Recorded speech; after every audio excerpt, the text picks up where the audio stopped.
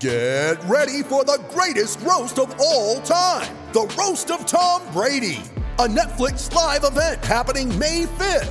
Hosted by Kevin Hart, the 7-time world champion gets his cleats held to the fire by famous friends and frenemies on an unforgettable night where everything is fair game.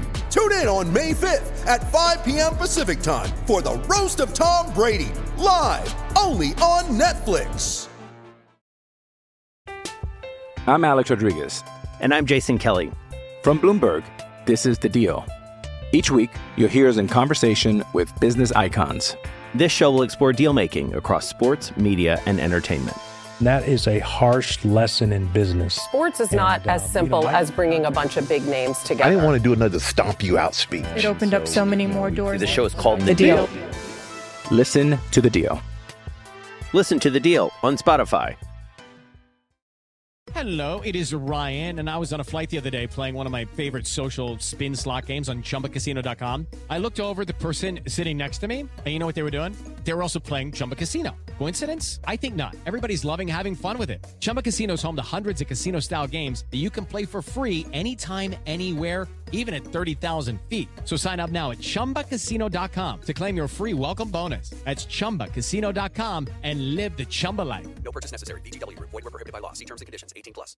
The following podcast contains explicit language.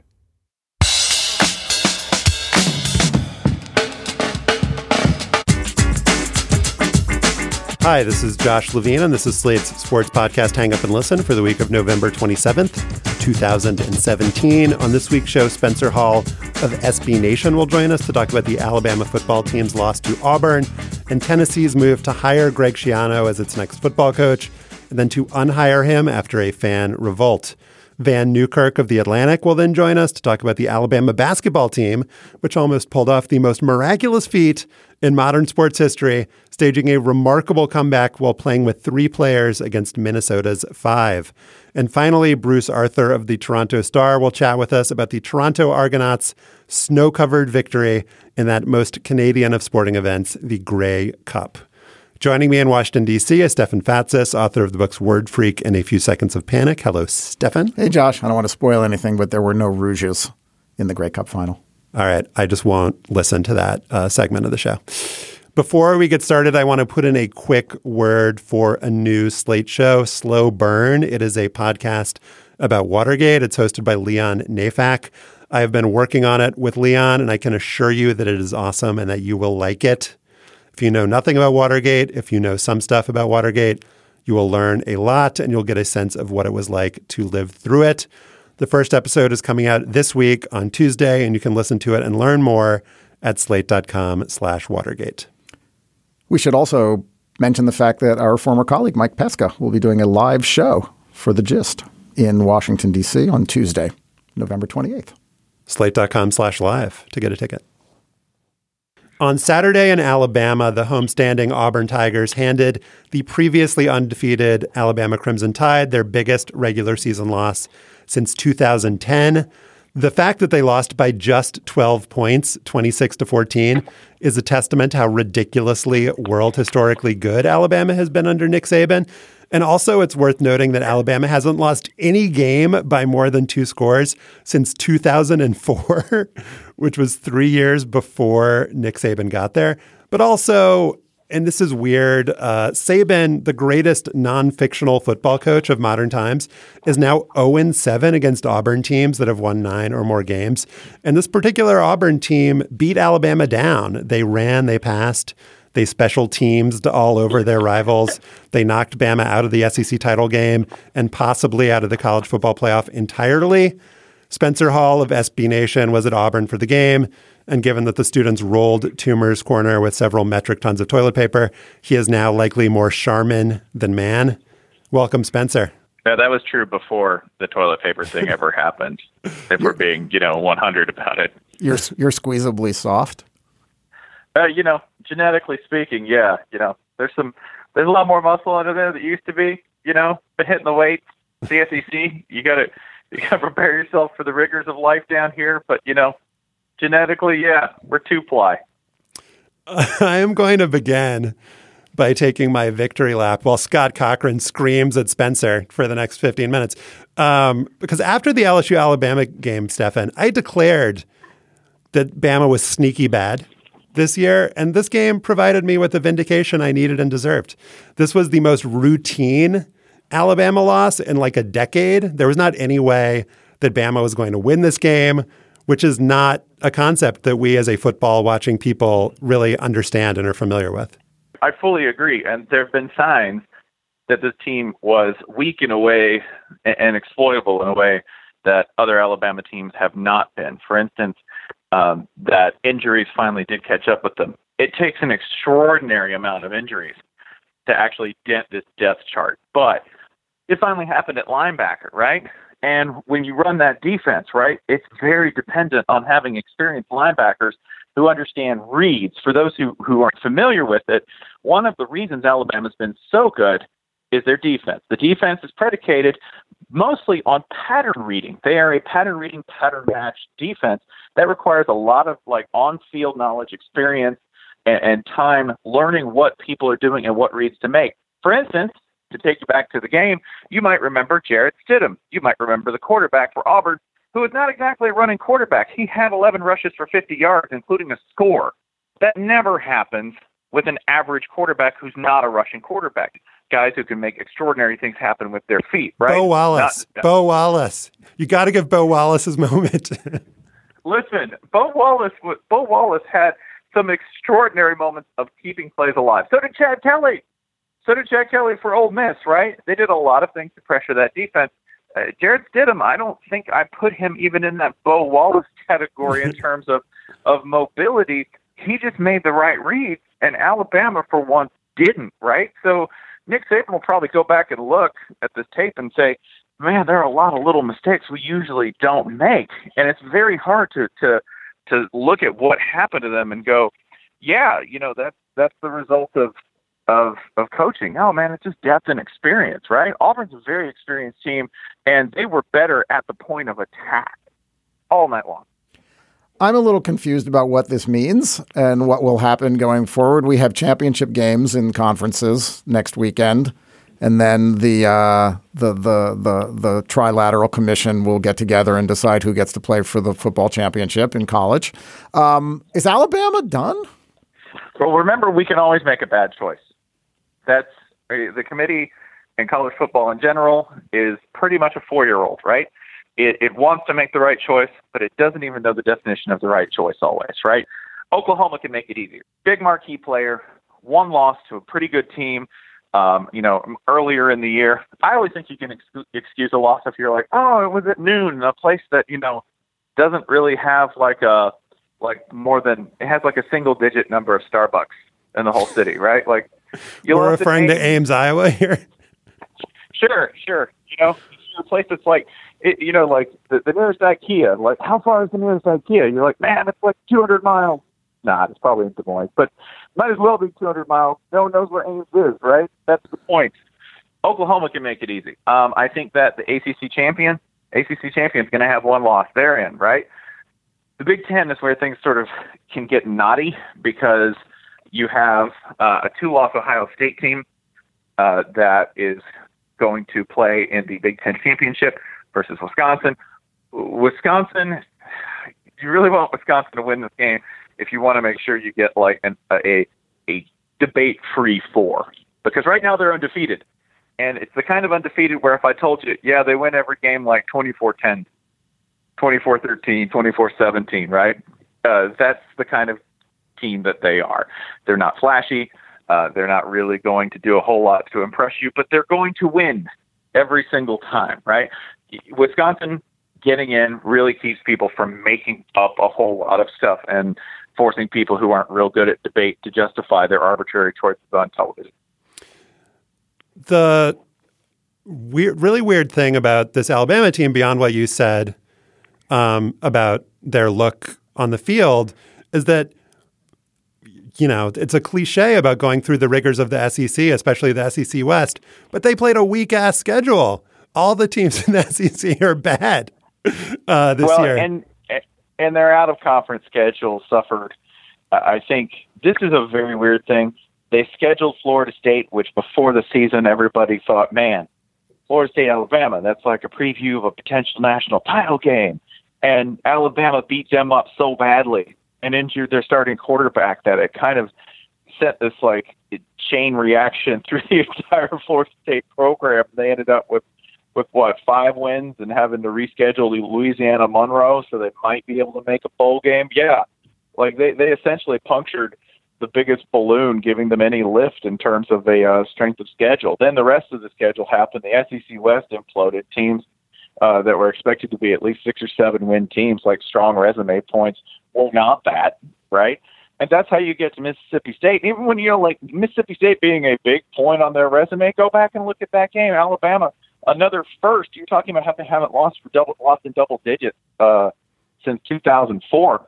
They allowed 3 rushing touchdowns in that game. Last time that happened was 2006, the year before Saban got there. So there's a lot of very obvious bullet points for people like you and I to throw out there to make a weak resume look even weaker circumstantially. It's not good for them at all. Yeah, I mean, you could even make the case that if Clemson lost to Miami, the 2-loss Clemson, which will have like 5 or 6 or 7 wins that are better or just as good as Alabama's best win, should make it in over Alabama. 2-loss TCU would have beaten Oklahoma, which is much better than anything that Alabama has done. The debates are going to be bad. And I think that, I think Alabama will probably not make it in, but will make it in, is my guess. It would be the cheapest of skates, and they'll take it. We didn't even mention USC sitting out with 2 losses if they win the Pac-12, right? USC is sitting right there. Mm-hmm. You have a whole list of teams before we even get to mentioning someone like UCF out of the American, right? Who they'll be undefeated most likely. They can probably beat Memphis in the American title game.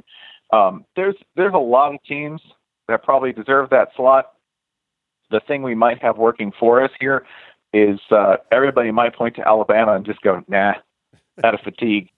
It doesn't even seem plausible. We've just mentioned like 9 different schools that are going to have either better records, better strength of schedules, or will be playing in a conference championship game before this is decided. They should all just forget that Alabama exists 2 weeks from now. Well, let's forget that Alabama exists for a second because we haven't really talked about Auburn. Gus Malzahn, who is like fired by the Auburn fan base like 7 times each season. He mentioned after the game that like they beat 2 number 1 ranked teams, both of whom were their arch rivals. And it's not possible to get theoretically even better than that. Oh, wait, it could. So Auburn could now theoretically beat a 3rd number 1 team, Clemson, in the playoff and do so while avenging one of its losses. They could also beat each of their main rivals twice if they beat Georgia in the championship game and if Alabama makes it into the playoffs. And they could win the national title. And this would be the greatest season in sports history. And it would also be a season in which they lost to a team that lost to Troy. Let that sink in. Yeah.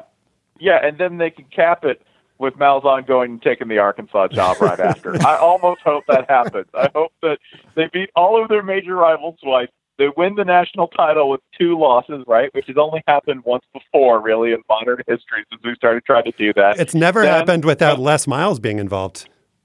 Correct. So, did it even really happen? It's a legitimate question, right, about how we determine our realities. Was Les Miles involved? And then 2 days after they win the national title, Gus Malzahn's like, deuces, blue pig suey. All right, let's do Schiano Ghazi. So on Sunday, it was reported by various outlets that Tennessee had hired football man Greg Schiano, known for turning around Rutgers, known for being around a large-scale MRSA infection, both metaphorically and also in point of fact when he was in Tampa Bay.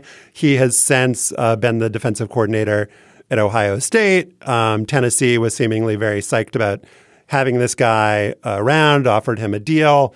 And then on that rock on the campus in Knoxville where they paint various slogans, someone painted Schiano covered up child rape at Penn State, which is not generally a positive thing to have painted on a rock. By the end of the day, the deal had been scuttled. The fans revolted. Spencer, what am I missing here? What went down in Tennessee? I think what you're missing here is that this was a community's universally appalled reaction to the suggestion of a hiring, and a hiring that had suddenly gotten much farther along the road than anyone anticipated. Consider how most hires are done. There's usually a leak, a trial balloon, a little sort of, hey, you might want to consider this guy. That's what a lot of programs do when they're trying to sort of feel out how things go. If they don't outright do that in the media, then generally they're going to consult with their major boosters and say, how do you feel about this guy? Because, you write checks. We like you to keep writing them. We like you to turn out, right? More importantly, you want people to actually fill the stadium and support the program, right? Be it, day tickets, day of game tickets. You want people to go to the games. You want people to engage with the program. So what I would ask anybody who had said, oh, man, this is just a social media mob, which should automatically raise red flags about the level of analysis you're getting here, okay? And I would go, how did the community react to this even being an idea? They were universally repelled, appalled. But the thing that you really need to know about this, okay, before everyone goes, well, this inaccurate idea took this dude down. One, Greg Schiano is not entitled to anything.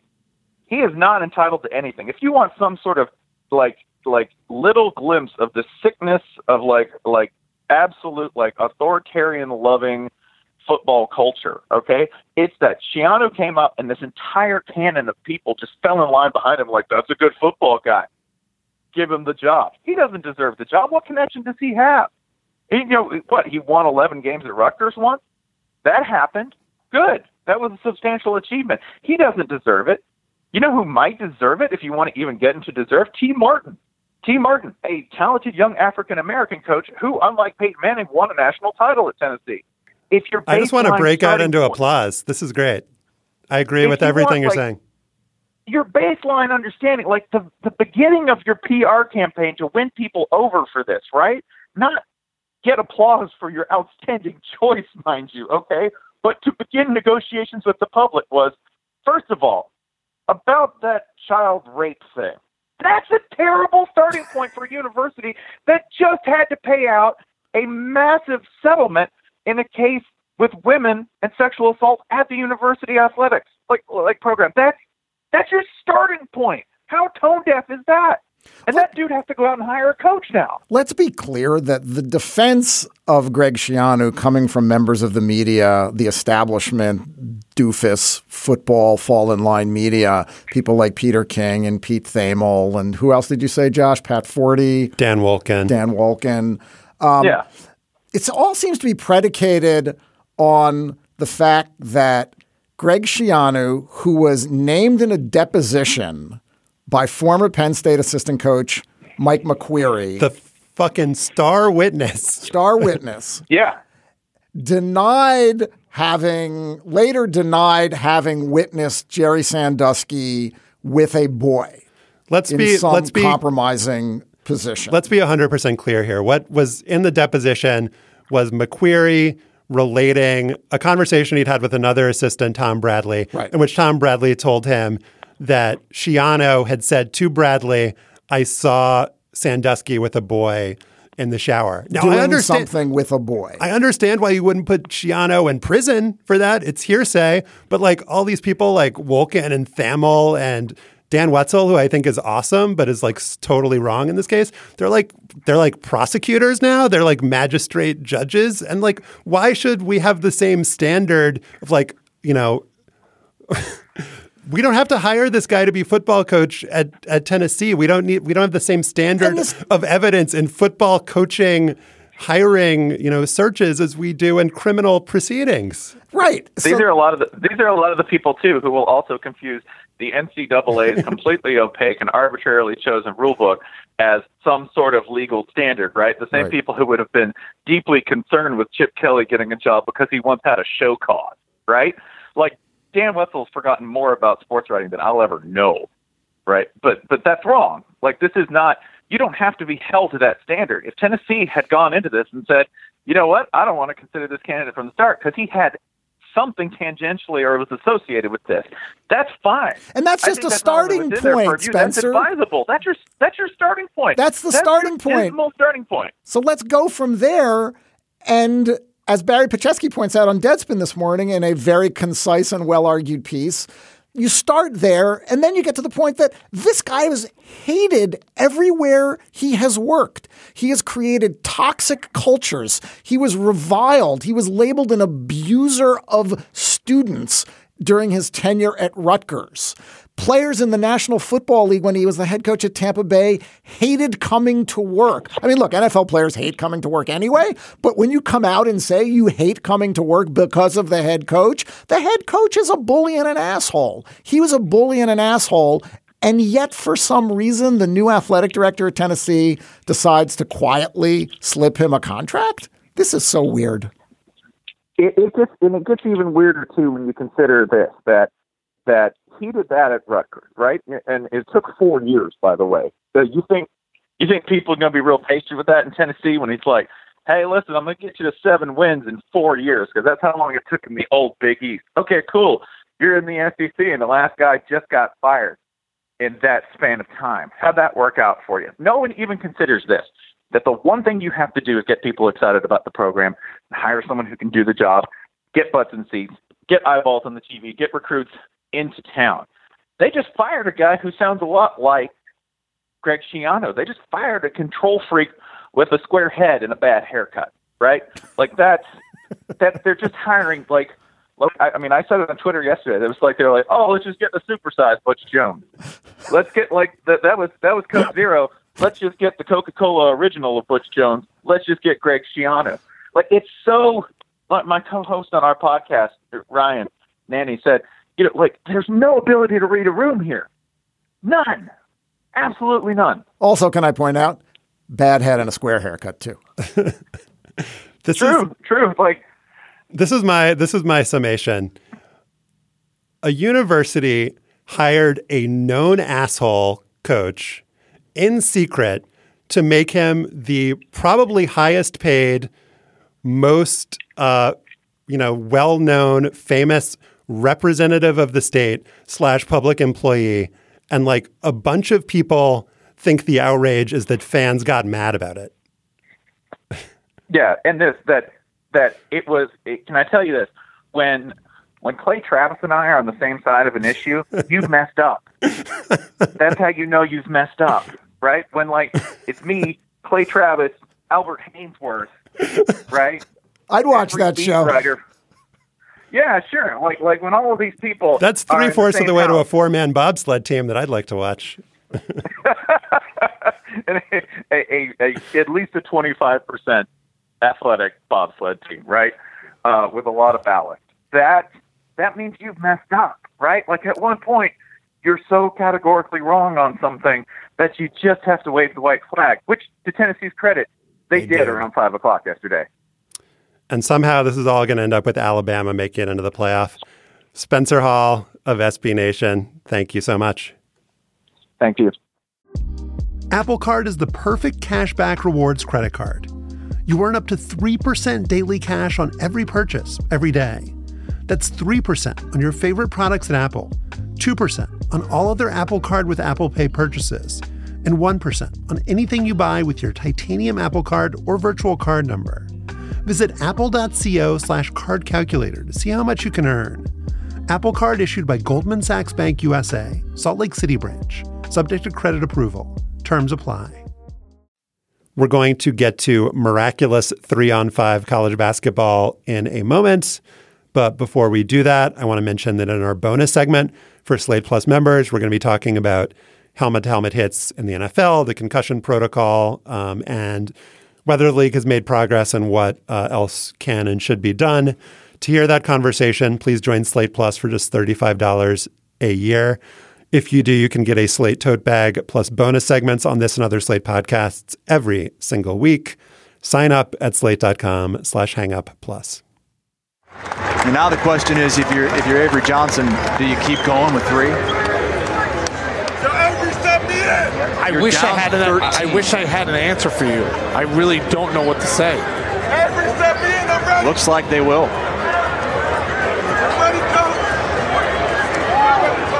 Alabama is playing 3-on-5 against Minnesota. On Saturday in Brooklyn, around the same time the Alabama football team was getting pounded into dust by Auburn, the Crimson Tide men's basketball team suffered what Nick Green described in Slate as the greatest loss in NCAA history. And this was no exaggeration. With 13 minutes and 39 seconds to go, the entire Alabama bench got ejected for running onto the floor to get involved in an on-court skirmish, leaving the 5 Bama players who were in the game as the only ones eligible to play for the rest of the second half. 2 minutes later, one of those 5 fouled out, and a minute after that, another Alabama player rolled his ankle, leaving Alabama down by 13 with 10:41 to go and just 3 players on the court. I'm going to pull an Upworthy and tell you that what happened next was truly inspirational. Joining us to discuss is Vann Newkirk, a staff writer who covers politics and policy for The Atlantic, and who hopefully will not turn an ankle during this segment because we're playing with 3 here. Thanks for joining us, Vann. Thanks for having me. All right, before we get to our conversation, back to the dramatic conclusion of our story, let's return to the Barclays Center with just under 2 minutes on the clock. Alabama's outscoring Minnesota 24-16 with 3 players. Sexton the rebound, here he comes. Sexton himself got it! It's a one-possession game! A few seconds later, Alabama freshman Colin Sexton actually had a shot to cut the lead to 1 point, but it fell off the rim. In the end, Minnesota won 89-84. Vann, this was the craziest thing I've ever seen on a basketball court, and it's hard to think of anything that's even a close second. Yeah, I really can't. The wildest thing to me was the fact that Bama was playing really good defense. You know, they were playing 3-on-5 defense, and they were. It was a weird triangle zone that they were trying out. I guess nobody practices a 3-person defense, but they made it work. And that, I mean, you know, I think Sexton was just pulling up and making impossible Hail Mary after Hail Mary, but they should actually write books about that defense. I have this image of the Alabama assistant coaches pulling up their iPads and frantically Googling hockey 5-on-3 defending because they basically played a 2-1. And it kind of worked. It kind of worked. And I think it kind of worked because Minnesota was spooked. Because it's, you know, because it's intimidating. Like, oh, my God, we should be killing these guys. We have 2 more players than they do. We really don't know what to do now. Yeah, Minnesota, I mean, I know Richard Pitino said that it was just something you can't plan for, but I don't know. I've played some ball on in the playground, and it's really not that hard. I don't know how much planning you need to do. Well, I don't know. It's interesting because it became a mental challenge for Minnesota, clearly, and not a physical one. It turned into golf, basically. It was like they were coming down the stretch of a major with like a 10-shot lead and just started like spraying balls into the water. Like, because when you're moving, when you're running around, when you're playing any sport where there's motion, you just can't think too much because you're just like busy doing it and you've trained for it. But these dudes on Minnesota are just like passing the ball back and forth. They're like, should I shoot? Should I drive? Like, and I know, Vann, you're like praising the Alabama defense, but basically they were just daring them to shoot. And some Minnesota guys were taking the dare and failing. Some of them were just like passing it around. I mean, Pitino was definitely not lying when he said they hadn't planned for it. It was very obvious watching. Yeah, I mean, definitely a lot of this is mental. You look at, like, I don't know, you just think about, especially as it got closer, as it became clear that Sexton was going to hit every shot that he took, you know, you start thinking about, what if we lose? And then I can't even imagine when it gets to within 1 or we get within 3, and then you start talking about, okay, you don't want to be on the wrong side of the worst loss, like in history, in basketball history maybe. And, yeah, they were close. And I think the closer it got, you could see the tighter they got, the more they started just aimlessly passing the ball and shooting weird mid-range jumpers. But, yeah, I don't know. It's difficult to give that too much credence when it's 5-on-3, man. just go to the rim. It certainly helped that one of Alabama's players was a probable future lottery pick. But even with that, what really struck me was how the announcers, and we heard this in the clip, kept wondering whether Avery Johnson was going to just quit. Was just going to say we should forfeit this game. We've only got 3 players. So well, I mentioned golf, but it's really like boxing, right? It's like you're in like the 10th round. You've been hit like 500 times in the head, and the announcers are like pleading with the corner guy to throw in the towel. And yet a remarkable comeback. But why would you even think? I mean, you'd think that because it's not supposed to happen in basketball. I mean, yes, there are 5-on-4 and 5-on-3, or 6-on-4 or 6-on-3 when if you pull a goalie in hockey happens rarely. There are man advantages in soccer when players get red carded. So I think it's the expectation. Obviously, it's the nature of the game, too, that doesn't lend itself to a man disadvantage. But, back to the psychological part, it's like nobody in their wildest imagination could sort of process what was happening. Yeah. I mean, and you think about, number one, it wasn't just 3-on-5. It was 3-on-5 plus a bench, for one. And also, I feel like the preceding weirdness gets lost in all this. Number one, Avery Johnson being in the middle of all this is weird in itself. I feel like if you write this story and you say, okay, Avery Johnson was one of the coaches, that's where you jump the shark, right? But also, I mean, the fact that a whole bench got ejected, like that's not normal. Has that ever happened before? Has that part ever happened before? I can't recall that ever happening in the pros or in college. And that's a great point. It's not just that it was 5-on-3 on the court. Like the announcers kept saying, like Sexton has his hands on his hips. Sexton can't move. Sexton might die out on the court. And the other like weird thing, you mentioned jumping the shark, the fact that this game was exclusively on Facebook, that you could like only watch this like alongside your like, cousin's Thanksgiving pictures. That just like made this even like extra strange. So Chuck Klosterman back in 2011 when Grantland was launching, you wrote for Grantland, Van, like this piece that Klosterman wrote about a 3-on-5 game in North Dakota in 1988. It was like one of the first pieces that Grantland ever published. It was sort of like a mission statement or statement of purpose for the site. It was like, we're going to excavate these like amazing sports narratives. And the like reason this was an amazing sports narrative is that a team played 3-on-5 for a minute. 66 seconds. When I came to the 66 seconds part of the story, I was like, what? We're going to need like a 400-page book about this game. Right. I mean, I don't know. It's just, can you do a 30 for 30 on this? Like, what is are there any comparisons to just the weirdness here? Yeah, like you said, Facebook, and there's just that adds to the legend of it because people are just, I was just on Twitter hearing about this guy Sexton. Okay, he has 30 points. Well, let me check in. Okay, now I'm on Facebook and I see this guy. I'm looking, where are the rest of his team? And he's pouring sweat. And really, if you go back and watch it, he is about to die on every single bucket. Like, you expect him after making these incredible, ridiculous pull-up threes, triple teamed, that one, he's just going to stop. And what do? You can't sub anybody in. Do you just go 2-on-5 for a little bit, give them some rest? Like, there came a point when they were just walking the ball up the floor and he was just launching and making it.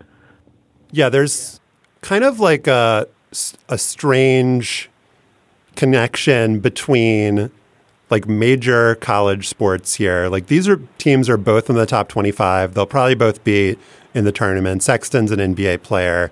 And like something you would see in like Class C basketball in Nebraska, or like something that would make you a legend and you would like tell people in a bar 50 years later and they wouldn't believe you that it actually happened. It's just, I mean, I guess the other comparison that comes to mind is that game when Steph Curry was at Davidson, and it was I think they were playing Loyola of Maryland, and they played just 5-on-1 defense. They put 2 guys on him the entire game, even when he was just standing on in the corner. And so Davidson played the entire game 4-on-3, and Steph didn't score the whole game, and it was just like a stunt, and it was terrible to watch, and there wasn't anything really fun about it. The difference here was, we probably wouldn't be talking about this if Minnesota had done what they should have done and just run up the lead. I guess it would have still been a curiosity, but it was the combination of this thing never happening and then Alabama overcoming the longest odds that you could possibly imagine. Right. And already, they were the underdog in the matchup in the first place.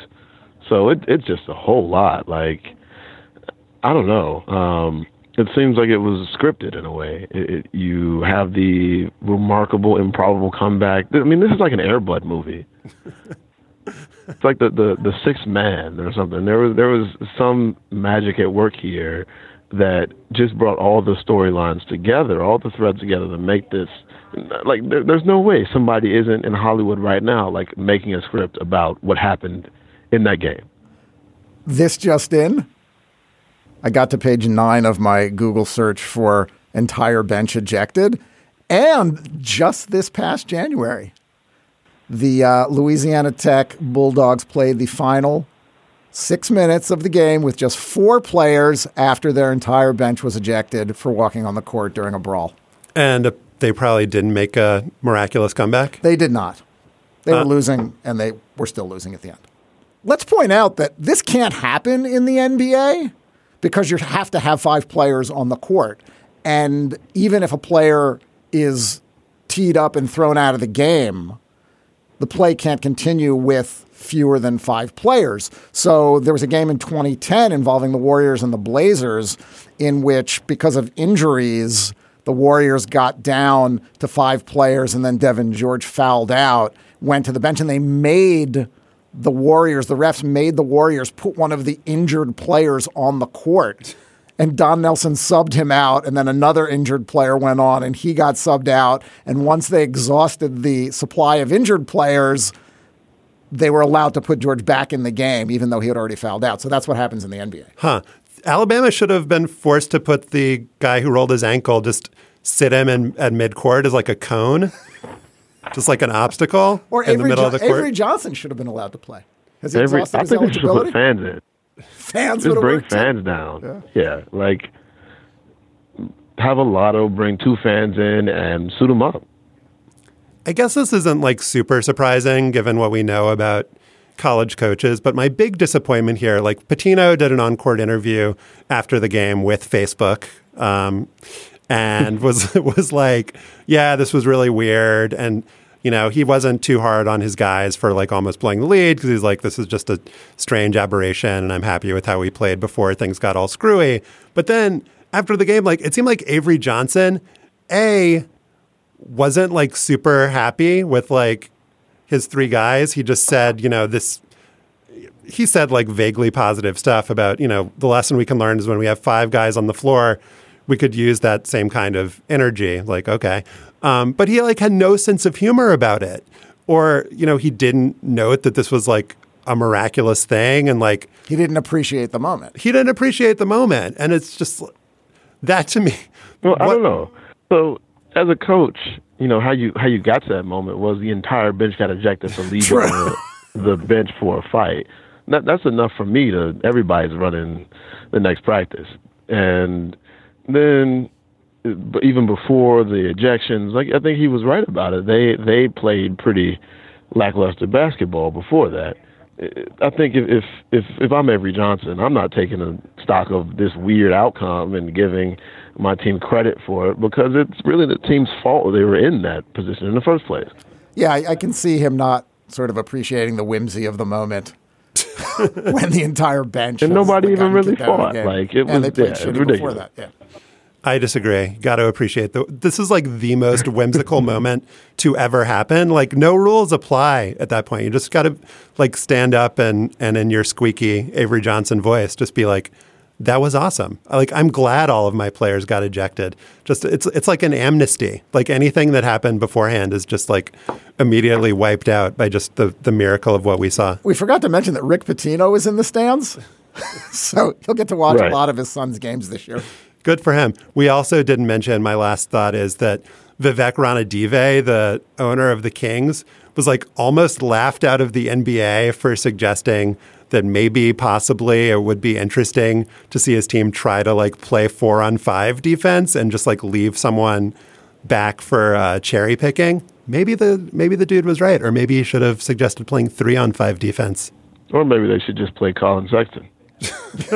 That's probably a good way to leave the conversation. Van Newkirk writes about politics and policy for The Atlantic. He is also our weird basketball correspondent here on the Hang Up and Listen show. Van, thank you so much. Thank you. I'm Alex Rodriguez. And I'm Jason Kelly.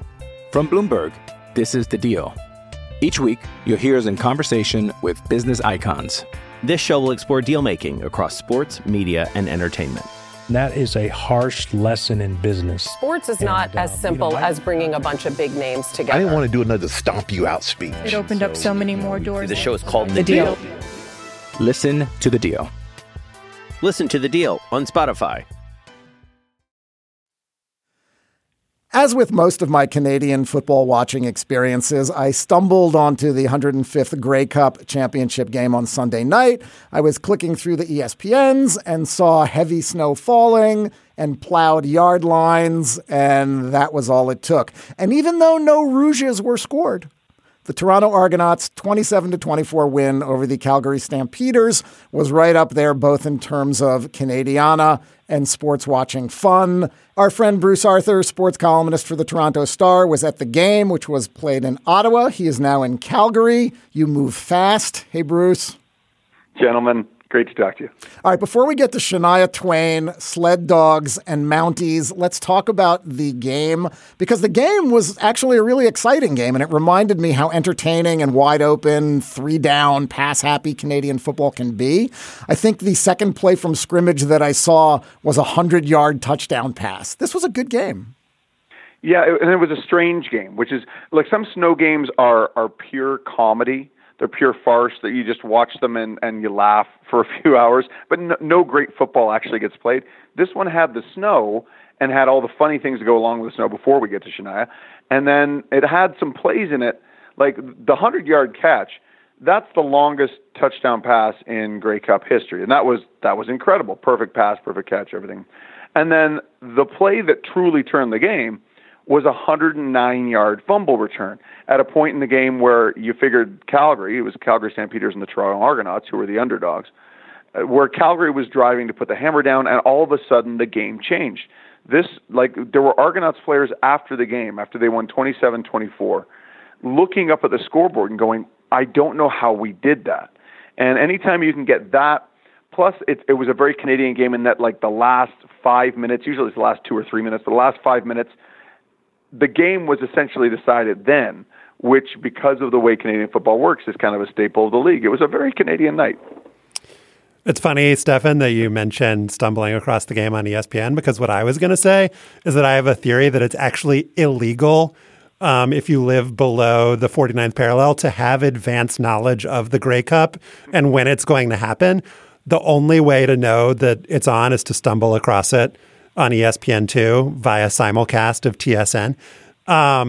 But you can really enjoy and absorb this game as an American as just this one-off snow game spectacle. And it was exciting down to the last moments. But as you wrote in your Gamer, Bruce, there's like deep meaning like in this game if you are Canadian and have followed these teams and, like, you know, Calgary and, like, all of the travails that they've gone through and, like, Ricky Ray and Bo Levi Mitchell. It's like you are, like, certainly missing something if you just tune in by accident and watch the second half. Just, like, almost, like, epic storylines going into this game.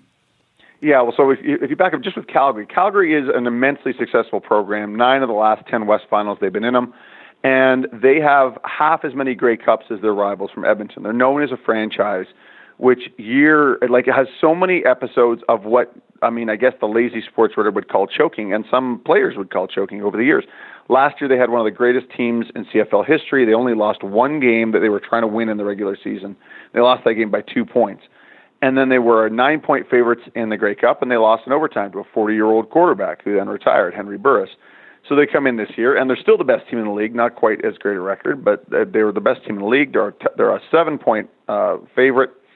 And so the last 2 years, 7-point favorite, 9-point favorite, and they lose this game. And this was the one where, last year, Ottawa jumped out ahead, and Calgary clawed back and couldn't get all the way back. And they could tell themselves, and they did, that, we got outplayed a little bit. We didn't do our best. We weren't our best. In this game, they were in control of this game up until the last 5 minutes. And then it all happened so fast. The fumble return for a touchdown, a 2-and-out for Calgary, Toronto drives, kicks a field goal, and Calgary still has a chance to win the game. And Bo Levi Mitchell, who's still the best young quarterback in the league, a really, really interesting guy, I wrote about him this week, throws into double coverage in the end zone, and that's the ball game. One of the things I love about Canadian football is hearing the names of American college football players whose names that I had long ago forgotten. I love sort of Googling these guys and discovering, he was a starter for Ole Miss, or he was a third-round draft pick. And the guy you mentioned who returned the 109-yard fumble return was Cassius Vaughn. He went to Ole Miss. He's a third-generation Cassius, and he's named Cassius because his grandfather was supposed to fight Cassius Clay. The guy that scored the 100-yard reception touchdown, DeVere Posey, and was the Grey Cup MVP. He was a third-round draft pick out of Ohio State. He played a season with the Texans. He was cut by the Jets and the Broncos. But here he is, praising God and the equipment manager for changing the length of their studs at halftime, and totally buying into Canada. These guys fall in love with being in the CFL and being on this team.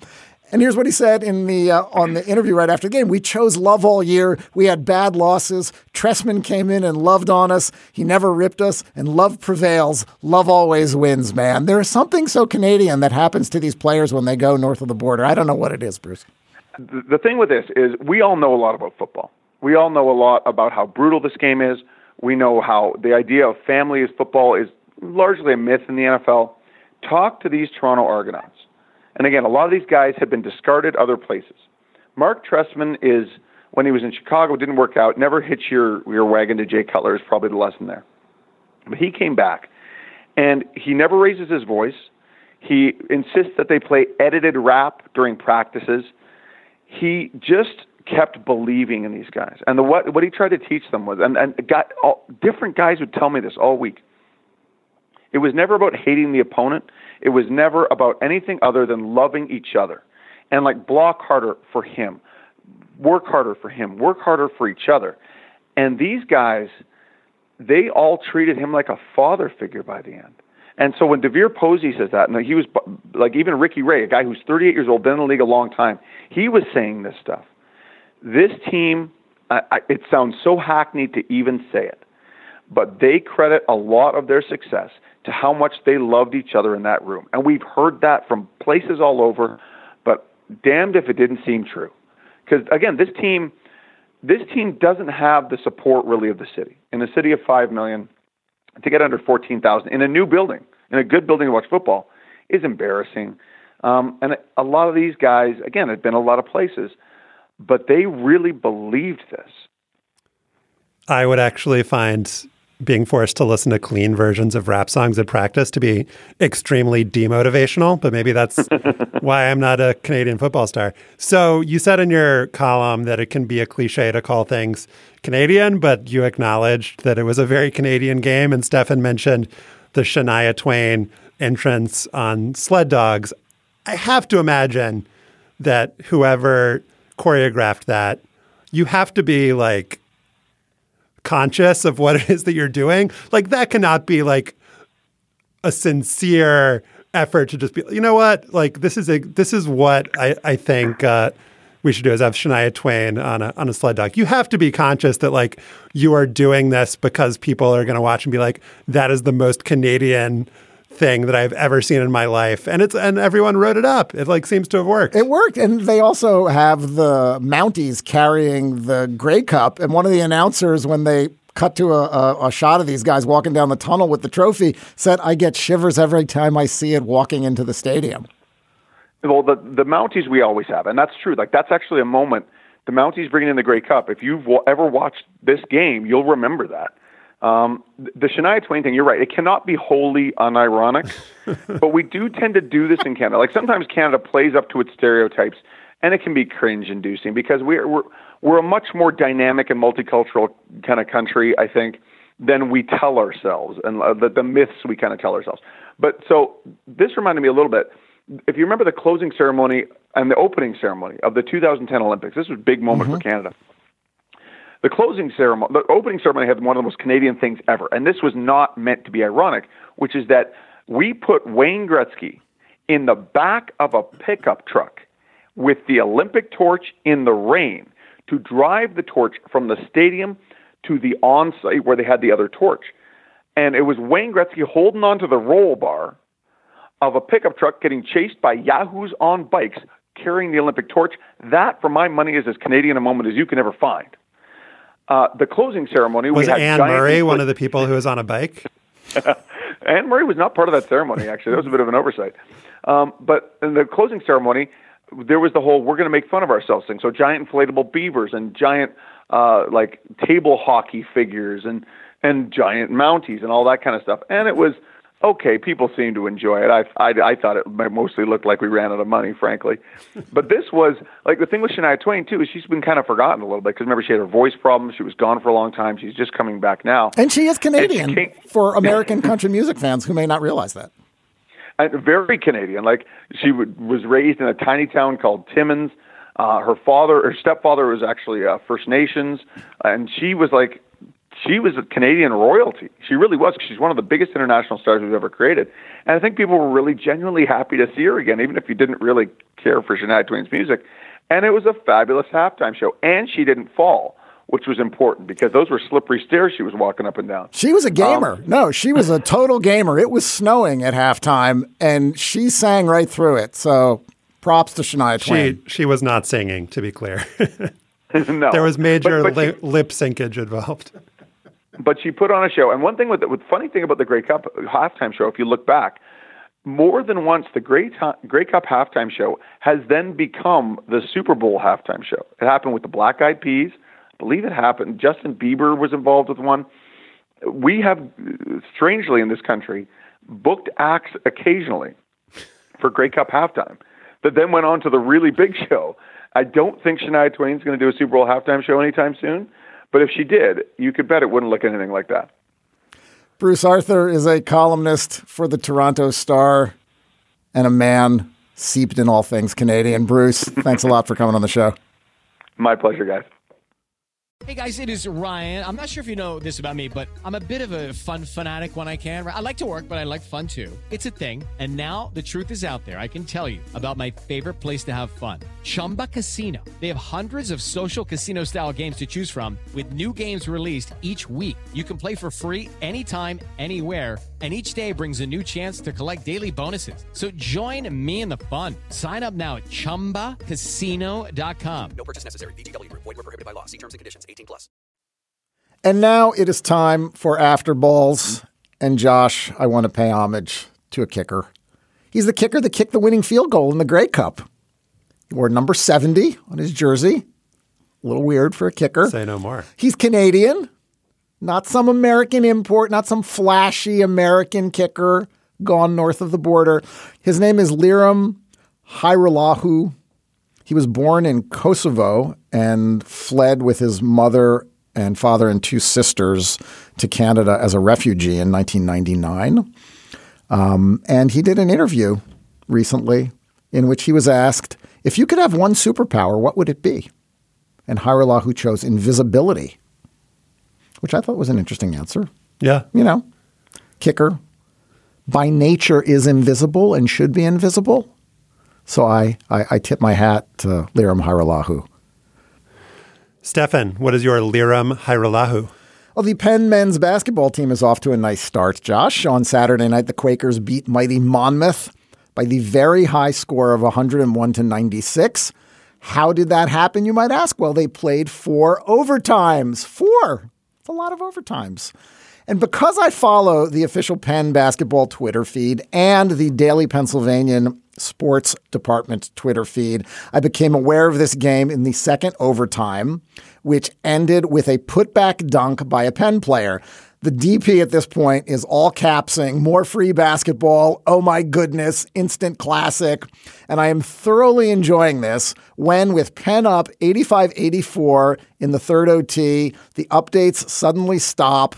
The Wi-Fi in the Monmouth gym has apparently crashed.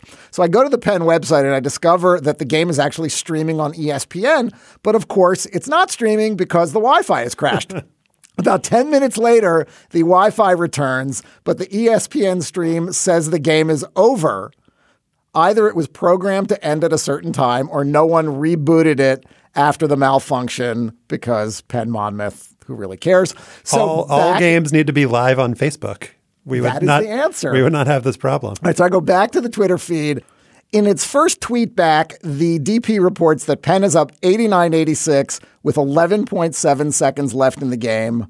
The Penn basketball feed goes silent again. It says the Wi-Fi is again out in the gym and it can't get a hotspot to work. But the plucky undergraduates on my school paper managed to tweet right through it. They report that the same Monmouth player who hit a tying bucket in the last seconds of regulation hits a 30-footer with 0.4 second to go, and it's on to quadruple overtime.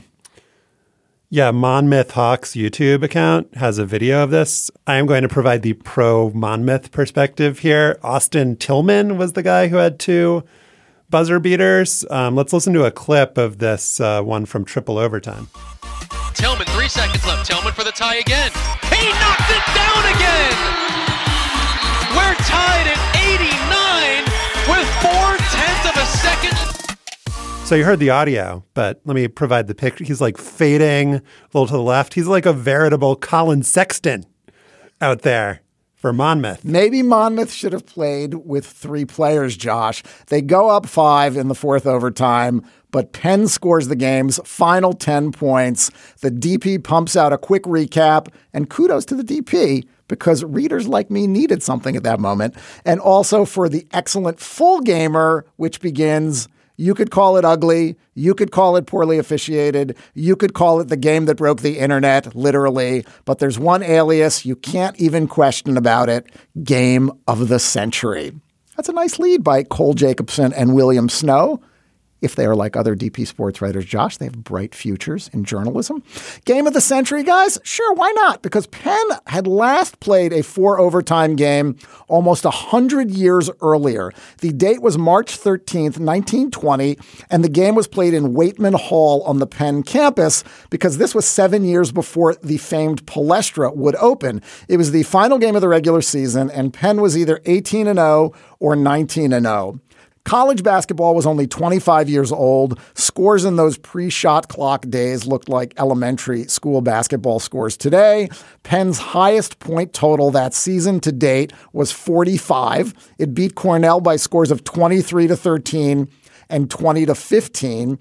But still, you'd figure the Princeton game, 4 overtimes, a full hour of basketball, would have been a record setter. It was not. The score was 17-17 at the end of regulation, then 20-20, 22-22, and nobody scored in the third overtime, 22-22 still. In those days, subs weren't allowed to return to the game, and that apparently was the key in the fourth OT. The Princeton Alumni Weekly reported that Penn starter Rosenast, no first names, came out for Zucker, but Zucker, quote, apparently was suffering from a weak stomach and he soon gave up the ghost, etc. It was a stormy night, as we all know, and to Zucker, the floor of Waitman Hall must have seemed very like below decks on a small cross-channel boat. Wow. That is some sports writing right there. All right, so Zucker, who I think we can assume puked, came out of the game, and he was replaced by Hunzinger, an untried substitute, according to the Pennsylvania Gazette, Penn's weekly magazine. So Hunzinger comes on. He scores the decisive bucket in the 26-23 victory. The Princeton Weekly writer, Donald Grant Herring, concluded that, quote, all with a long experience of intercollegiate league basketball with whom I have talked unite in describing as the greatest game they ever saw. How it was possible for the members of the two teams to keep going at top speed for so long is almost inexplicable, but everyone who saw the game will testify that the speed of the play was never relaxed.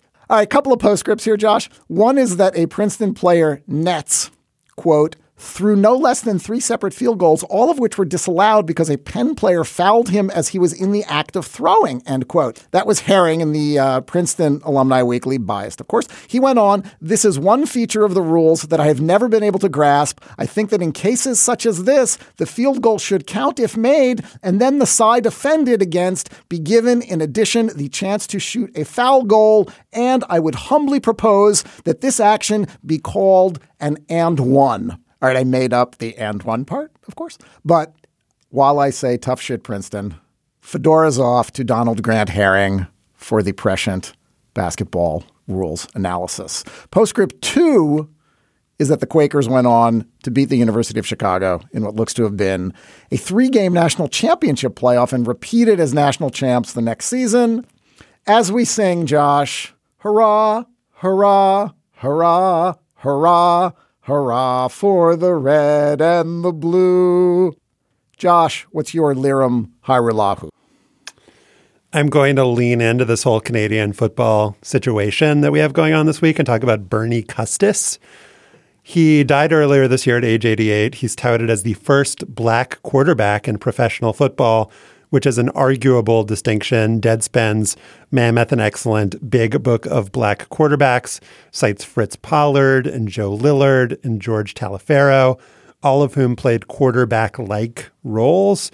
But Custis was inarguably a signal caller, and he was drafted out of Syracuse by the Cleveland Browns in 1951, as was the case with so many black quarterbacks who came after him.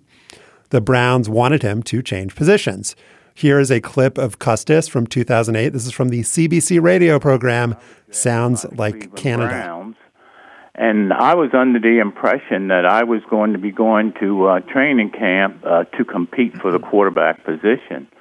But once I got to training camp, I was told that I was going to be competing for a free safety position and that quarterback competition was not open to me. Well, I balked to a degree. Browns coach and Browns owner, Paul Brown, let Custis go on the condition that he not sign with another NFL team. He went to Canada, where he played quarterback for the Hamilton Tiger Cats in the Interprovincial Rugby Football Union, which later became part of the Canadian Football League. Here is Custis again telling the CBC his first memory of Hamilton, Ontario, Canada. So I was able to catch a train, and it put me into Hamilton at about 2 o'clock in the morning. Well, I had an address of a rooming house, this one's a little and I went there, and I was hoping to get some sleep and report to the Tiger Cat office the following morning. But the experience I had in this room was one I'll never forget because, I experienced probably the worst smelling feet that I'd ever experienced, and they weren't my feet. There was someone else in the room. And that guy here, you laughing, and it made me rise, and I walked the street in Hamilton until about 8 o'clock the next morning. I drank a bit of coffee. I was a teetotaler at that time. And until the Ticat office opened, and of course, when I went in, I had already made a demand that I find another place that I could stay. Custis overcame those feat to lead the Ticats to a 7-5 record in 1951. They lost to Ottawa 11-9 in the playoffs, maybe a scoregami. Despite being named an all-star, he was then inevitably moved to running back, where he played for Hamilton in the team's 1953 Grey Cup victory. Custis wasn't happy about the move, as he told the CBC, but there wasn't much he could do about it. Back.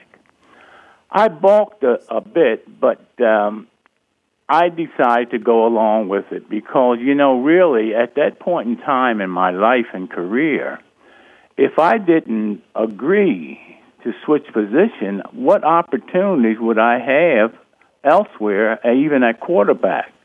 After his football career, Custis became a coach and an elementary school principal, and everyone who's written about him testifies to his kindness and his humility, which really comes through in those clips we heard. I wish we had a chance to chat with him before he died. Let's do the next best thing, Stefan, and implore you, podcast listeners, to remember Bernie Custis.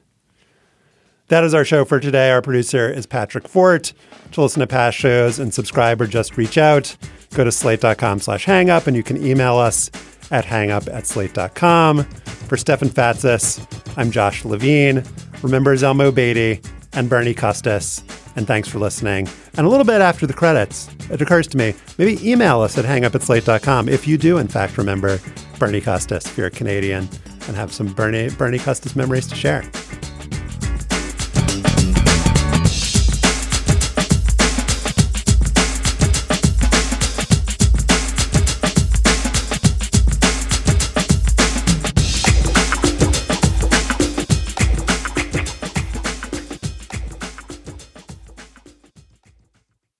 Step into the world of power, loyalty, and luck. I'm gonna make him an offer he can't refuse. With family, cannolis, and spins mean everything. Now, you wanna get mixed up in the family business. Introducing The Godfather at ChumbaCasino.com. Test your luck in the shadowy world of The Godfather slot. Someday, I will call upon you to do a service for me. Play The Godfather, now at ChumbaCasino.com. Welcome to the family. No purchase necessary. VGW Group. Void where prohibited by law. 18+. Terms and conditions apply. Hi, this is Dahlia Lithwick, host of Slate's legal podcast, Amicus. If you're listening to this show, you might be interested in Amicus's live show that we're hosting in Washington, D.C. on Tuesday, May the 14th. My colleague, Mark Joseph Stern, and I will be talking to some amazing guests, including Sherrilyn Ifill and a sitting state Supreme Court justice, all about how originalism, a relatively recently invented way of interpreting the Constitution, has taken over the Supreme Court and radically reshaped the law. It's been doctrinal rocket fuel for the conservative legal movement and facilitated the rolling back of abortion rights, the expansion of gun rights, and the obliteration of the separation of church and state. And as another wildly consequential Supreme Court term careers to its end, the court's originalists are on a tear. But there's something you can do about it, and we hope you'll join us in D.C. on May 14th to explore the possible pathways out of the current situation. Go to slate.com/amicuslive for tickets.